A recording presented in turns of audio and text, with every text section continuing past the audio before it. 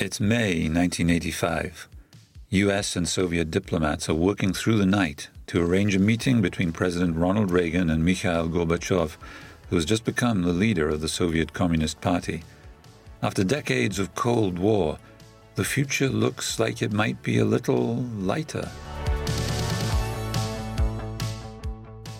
Wham! Has just become the first Western band to perform in China. In the US, the opening line of the #1 song in the charts is "Hey, hey, hey, hey," with Simple Minds' "Don't You Forget About Me" propelled to #1, when it's featured in a hit movie about that most profound of subjects, some school kids in detention. Posters for the Goonies are everywhere too. Norway wins Eurovision with a band called Bobby Sox.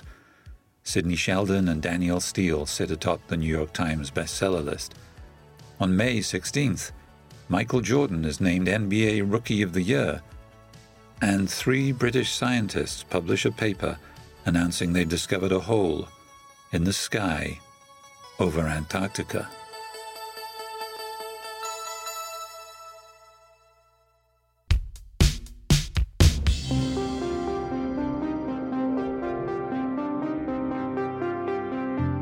We're going back to the good old days. The accelerating rate of men's progress. For this is the age of industrial chemistry. As we have progressed as a people, we have taken liberally of our Earth's resources. Scientists have discovered a trend. Each spring, over Antarctica, a hole in the ozone develops. Do you think these chlorofluorocarbons are causing this depletion? They said, it has to be wrong. It has to be wrong. We are passing on extremely grave problems for our children when the time to solve the problems, if they can be solved at all, is now. Have you ever heard of the ozone hole? If you were born after the 1990s, the chances are you might not have. But just before the turn of the century, it was on everybody's lips. The biggest environmental disaster humanity had encountered up to that point.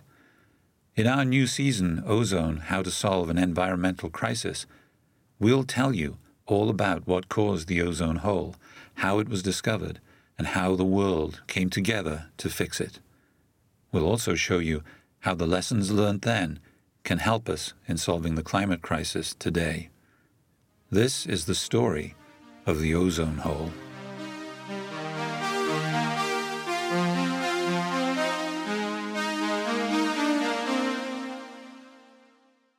No falling apples, no eureka moments. That's how the man who discovered the ozone hole explains what he did. It was a slow, painstaking process of data collection. But like most great discoveries, this one also happened by accident. Not that the people who worked on it didn't know what they were doing, but simply for the fact that they never expected to discover what they in fact uncovered. This chapter begins in 1977. A recent Cambridge University graduate, who first wanted to be an astronomer, then a teacher, was mulling over his future when he saw an ad for a job. The British Antarctic Survey was looking for somebody with a background in physics, interested in the weather, and able to program in Fortran, a computer programming language used in scientific research. Jonathan Shanklin thought he ticked all the boxes, so he applied. He didn't get the job, but once the person who got it turned it down, the job was Shanklin's. Shanklin liked the job, which mostly included weather observation and data intake. One of his responsibilities was measuring and validating solar radiation data coming from the survey's team in the Antarctic. Even though he spent his days working on analyzing the weather in the polar region, he was based in Oxford, England. That would change soon enough, though.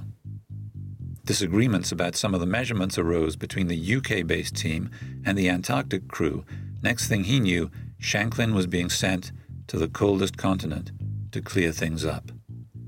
He still remembers his first trip to Halley Station, a research facility in Antarctica operated by the British Antarctic Survey. So I left England just before Christmas in 1981. I had Christmas in the Falkland Islands, and then the voyage south, seeing my first icebergs, seeing a lot of the wildlife, the albatrosses following the ship, and then reaching Halley Station. At Halley, the temperature never gets above freezing. The water is always frozen. on most trips down there, you might see one or two penguins, a few birds flying over, and that's it. There's no other life there. But get back onto the ship on the ocean, and then you'll see seals, you'll see whales, you'll see all the seabirds, and it's really incredibly different. And then sailing down the Antarctic Peninsula on board the ship, seeing the glaciers tumbling down to the coast, going out in a small boat, and in a calm day, hearing the snap, crackle, pop as glacier ice rocks around in the water, and those snap, crackle, pops are air bursting out of the ice that's been trapped perhaps for thousands of years in the glacier. Before leaving for Antarctica, he noticed something in the data that didn't make any sense. The level of ozone in the atmosphere above the Antarctic was dropping. The people in the Antarctic were saying the readings are falling off the graph that we're using. And at that time, they were using a graph to look up values rather than a computer program, because this was the very early days of computers in scientific use at any rate. Shanklin was an avid reader of scientific journals, so he had heard of theories that the ozone was being damaged by Concorde exhaust gases and chemical compounds, chlorofluorocarbons, better known as CFCs. But there had never been any research to suggest that the damage to the layer would happen in the world's southernmost region. He and two colleagues, Joe Farmer and Brian Gardner, started to work out whether the ozone layer was changing. Why were scientists so interested in the ozone to begin with? After all, ozone is just a trace gas in the atmosphere, accounting for only 3 molecules out of each 10 million molecules of air. In fact, it's crucial for life on Earth. Ozone's simple molecules, made of only 3 atoms of oxygen, make up the ozone layer, which is located between 15 and 35 kilometers above the planet's surface. This layer protects the Earth from the sun's harmful radiation. Even though we need some of this radiation, too much of it can damage living things. The ozone layer absorbs 98% of the dangerous ultraviolet radiation from the sun, basically serving as the planet's sunscreen and making life on Earth possible. The British Antarctic Survey has been measuring ozone levels since 1957. Their scientists were hoping to track long-term trends, but they assumed it would be tough to spot any major changes within just a couple of decades. Unfortunately, they were wrong. And so I thought, well, I'll analyse this year's data as that I was working backwards in time, and I'll compare that with what my boss had done 10 years previously, and the values will be the same, and people don't need to worry about using Concorde or spray cans or anything like that, which were thought to be going to damage the ozone layer. And the trouble was, when I graphed things up, they weren't the same in the Antarctic spring. Joe Farman, the boss, said, "Oh, don't worry about it this year. Very often depends entirely how the winter starts to transpire in the Antarctic. Next year it'll be back to normal." Well, it wasn't back to normal the next year. And then I worked back through the missing data and was able to demonstrate that it was a systematic change, that by and large, each Antarctic spring, we were seeing ozone levels that were lower than the previous one. Some ozone depletion during the southern hemisphere spring, which occurs between October and December, could be expected due to specific meteorological and chemical conditions that exist in Antarctica and nowhere else, such as very low winter temperatures. But the numbers were showing a significant difference. What Shanklin discovered was that the October levels of ozone had dropped by about 50% in less than a decade. Something was very wrong. And it wasn't really until I plotted everything out on a single piece of graph paper and drew a straight line through everything that there was something convincing there. And I guess once I had that graph, then it really was, at least to me, convincing. But there was still the possibility that I'd done my programming wrong. And it took Joe Farman and Brian Gardner 6 months or more to really believe there was something there. The three researchers wrote the paper and submitted their findings to Nature, the British scientific journal, the same publication in which the discovery of the neutron, the structure of DNA, and the birth of Dolly the sheep were first published. As with any scientific paper, the article had to go through a peer review before publication. One of the people who was asked to review the paper was a young American atmospheric chemist named Susan Solomon. It was quite a shocker. This paper arrived on my desk for review, and if it was right, it was obviously one of the most important things to ever come along. Interestingly enough, I was very young at the time. I was 29, so I was 4 years past my PhD. I looked at it carefully, decided I couldn't see anything wrong with it. I thought they had done a very nice job of comparing the two stations, several sets of data that they had.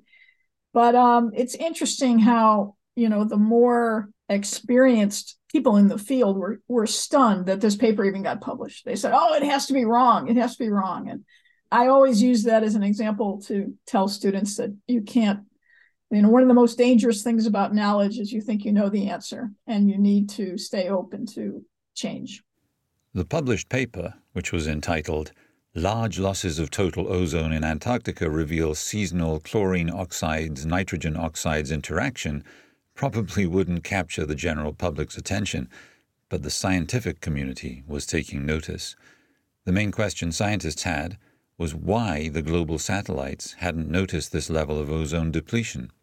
NASA scientists went back years, checking their satellite data to see if there was any evidence of the hole.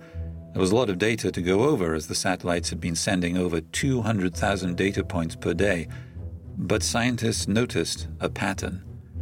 Their computers were programmed back in the 70s when it was thought that ozone values as low as those being reported in the Antarctic in 1985 would never occur.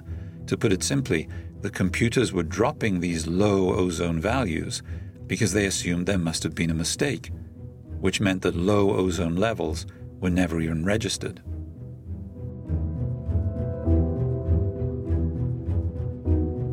But danger to the ozone wasn't something new for people in 1985. Throughout the 1970s, scientists were warning the public of chemicals that were destroying the ozone, then mostly found in spray cans. At that time, we had a great saying, get on the stick to save the ozone layer, meaning stop using spray underarm deodorant, use the stick, which, by the way, is very practical because you get more days out of a stick than you do out of a can anyway. Ozone depletion even found its way into popular culture. In 1977, Warner Brothers released Day of the Animals, a horror movie about animals gone wild because of the depletion of the Earth's ozone layer. Although the effect on living organisms is not yet known, people are being advised to remain indoors whenever possible, especially those in high-altitude areas where the sun's rays would be naturally stronger. Hello, dog. I told you that sun seemed damn peculiar today. Day of the Animals was screened on the BBC just days after Nature published the British ozone findings. So even though the dangers of ozone loss were known in the previous decade, nobody was expecting any major changes anytime soon. On the contrary, scientists expected the ozone layer would thin by just 5 to 10% over the next 100 years. That was a theory. It was far in the future, and nothing had been observed yet. We had no observational evidence of ozone loss happening yet. And we thought it was going to be a century in the future. It was the way people used to talk about climate change. And then we had the Antarctic ozone hole, which was astonishing. So it made it into a hot crisis, and it showed that we already had a 50% depletion in a place where no one ever expected it. By the time of the next polar spring, the Americans were sending 4 teams of scientists to figure out what was happening in Antarctica and why it was happening there. So this was something that had, obviously tremendous importance, and we needed to get down there now. Ultimately, I was asked by the National Science Foundation, who runs the American program in the Antarctic, to write a proposal because they had to have some kind of, just process-wise, they had to have a written proposal to describe what the problem was, what we were planning to do, because it's quite expensive to just, to send people to Antarctica, house them, provide all the logistics support, a building to take measurements and all that stuff. I mean, and then they asked me to lead, NSF asked me to be the, I think they called it head project scientist. And so off we went, 16 people, one woman who happened to be the leader in 1986. In August of 1986. Solomon arrived in Antarctica in late winter and immediately got to work. Our particular research group did visible spectroscopy. So we collected light from the sun, the moon, or the sky using mirrors, basically. Yeah, we had to stand out on the roof in -40 with the wind blowing. And, we just didn't have time to develop a remote controlled mirror system. We only had a couple of months to get ready, and we decided that there was no point in risking that. It would be easier and probably more accurate to be able to see what was going on and hold the mirror, because you have to shine it down from the roof through a tube into the instrument. Some days it was so cold that Solomon's eyes would close up when tears froze her eyelids together. She couldn't wear protective goggles because they stopped her seeing her instrument clearly. Solomon explains how the instrument worked. The way I like to explain it to people is it's like, if you think about what happens when you shine white light through a crystal, you get a little rainbow, you separate out the colors. It's the same basic principle, but of course, much more detailed, to look at different colors of light, different wavelengths of light. Certain molecules absorb some colors better than other colors, and so you're analyzing that differential signature as a function of color to tell what's in there. So that's what we did. And it was glorious. It was like, you felt like a real Antarctic explorer doing this kind of very simple and yet effective measurement.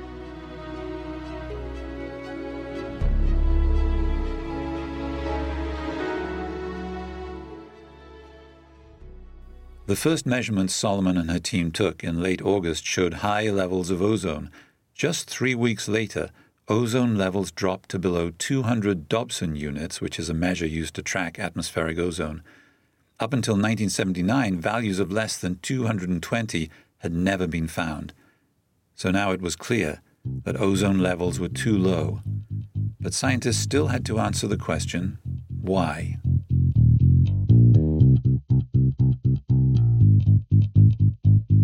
It was 1973 when two scientists at the University of California, Mario Molina and Sherwood Rowland, discovered that released chlorofluorocarbons, CFCs, could destroy atmospheric ozone. Listen closely, because CFCs play a major role in our story. Molina and Sherwood's theory was that ultraviolet light can break apart CFC molecules, releasing chlorine atoms which react easily with ozone molecules. When a chlorine atom encounters an ozone molecule, it takes one of the oxygen atoms away, leaving oxygen, O2, and chlorine monoxide, ClO. Chlorine monoxide then reacts with another ozone molecule, converting it to 2 oxygen molecules, and in doing so frees the chlorine to do more damage. But these gases, used in refrigerants, aerosol sprays, and the making of plastic foams, were not being released above the Antarctic. So why was it happening in the Antarctic? Solomon's theory was that polar stratospheric clouds were to blame. She thought that the reaction Molina and Sherwood talked about could be happening on the cloud's icy surfaces once sunlight arrived with the springtime. That would also explain why there was no depletion in the Arctic, which is much warmer. Between measuring the sunlight and moonlight on the roof of their research station, Solomon and the other scientists in her team had to join press conferences remotely to update the public on their findings. Everyone wanted to know what was happening at the South Pole. The world was watching. I mean, it was science in a fishbowl. First of all, one of the things that you don't feel comfortable with as a scientist very much is talking about your research before you've actually had it peer reviewed. But we had to. I mean, given the circumstances, there was no way we weren't going to have to say something. But, peer review happened pretty quickly. And within about, I think my paper was published 6 months after. I'd have to go back and look. But so now at this point, it was pretty clear. You had visible spectroscopy of OCLO from the ground. You had microwave spectroscopy of CLO from the ground. You had the laser fluorescence method by the Harvard group on the airplane. 3 different ways of measuring chlorine monoxide, and they all told the same story, that the chlorine in the Antarctic was greatly, greatly elevated and was approximately what you needed to create an ozone hole.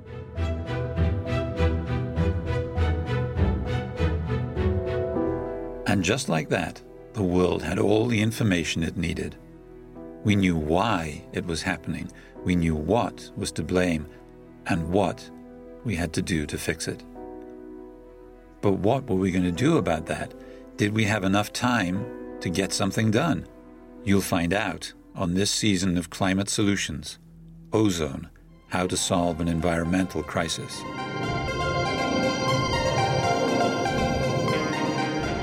But before we talk about how the governments and public around the world reacted to the news of the ozone hole, we'll go back in time to investigate how it all began, to a time before chlorofluorocarbons were even invented, to the dawn of the automobile age.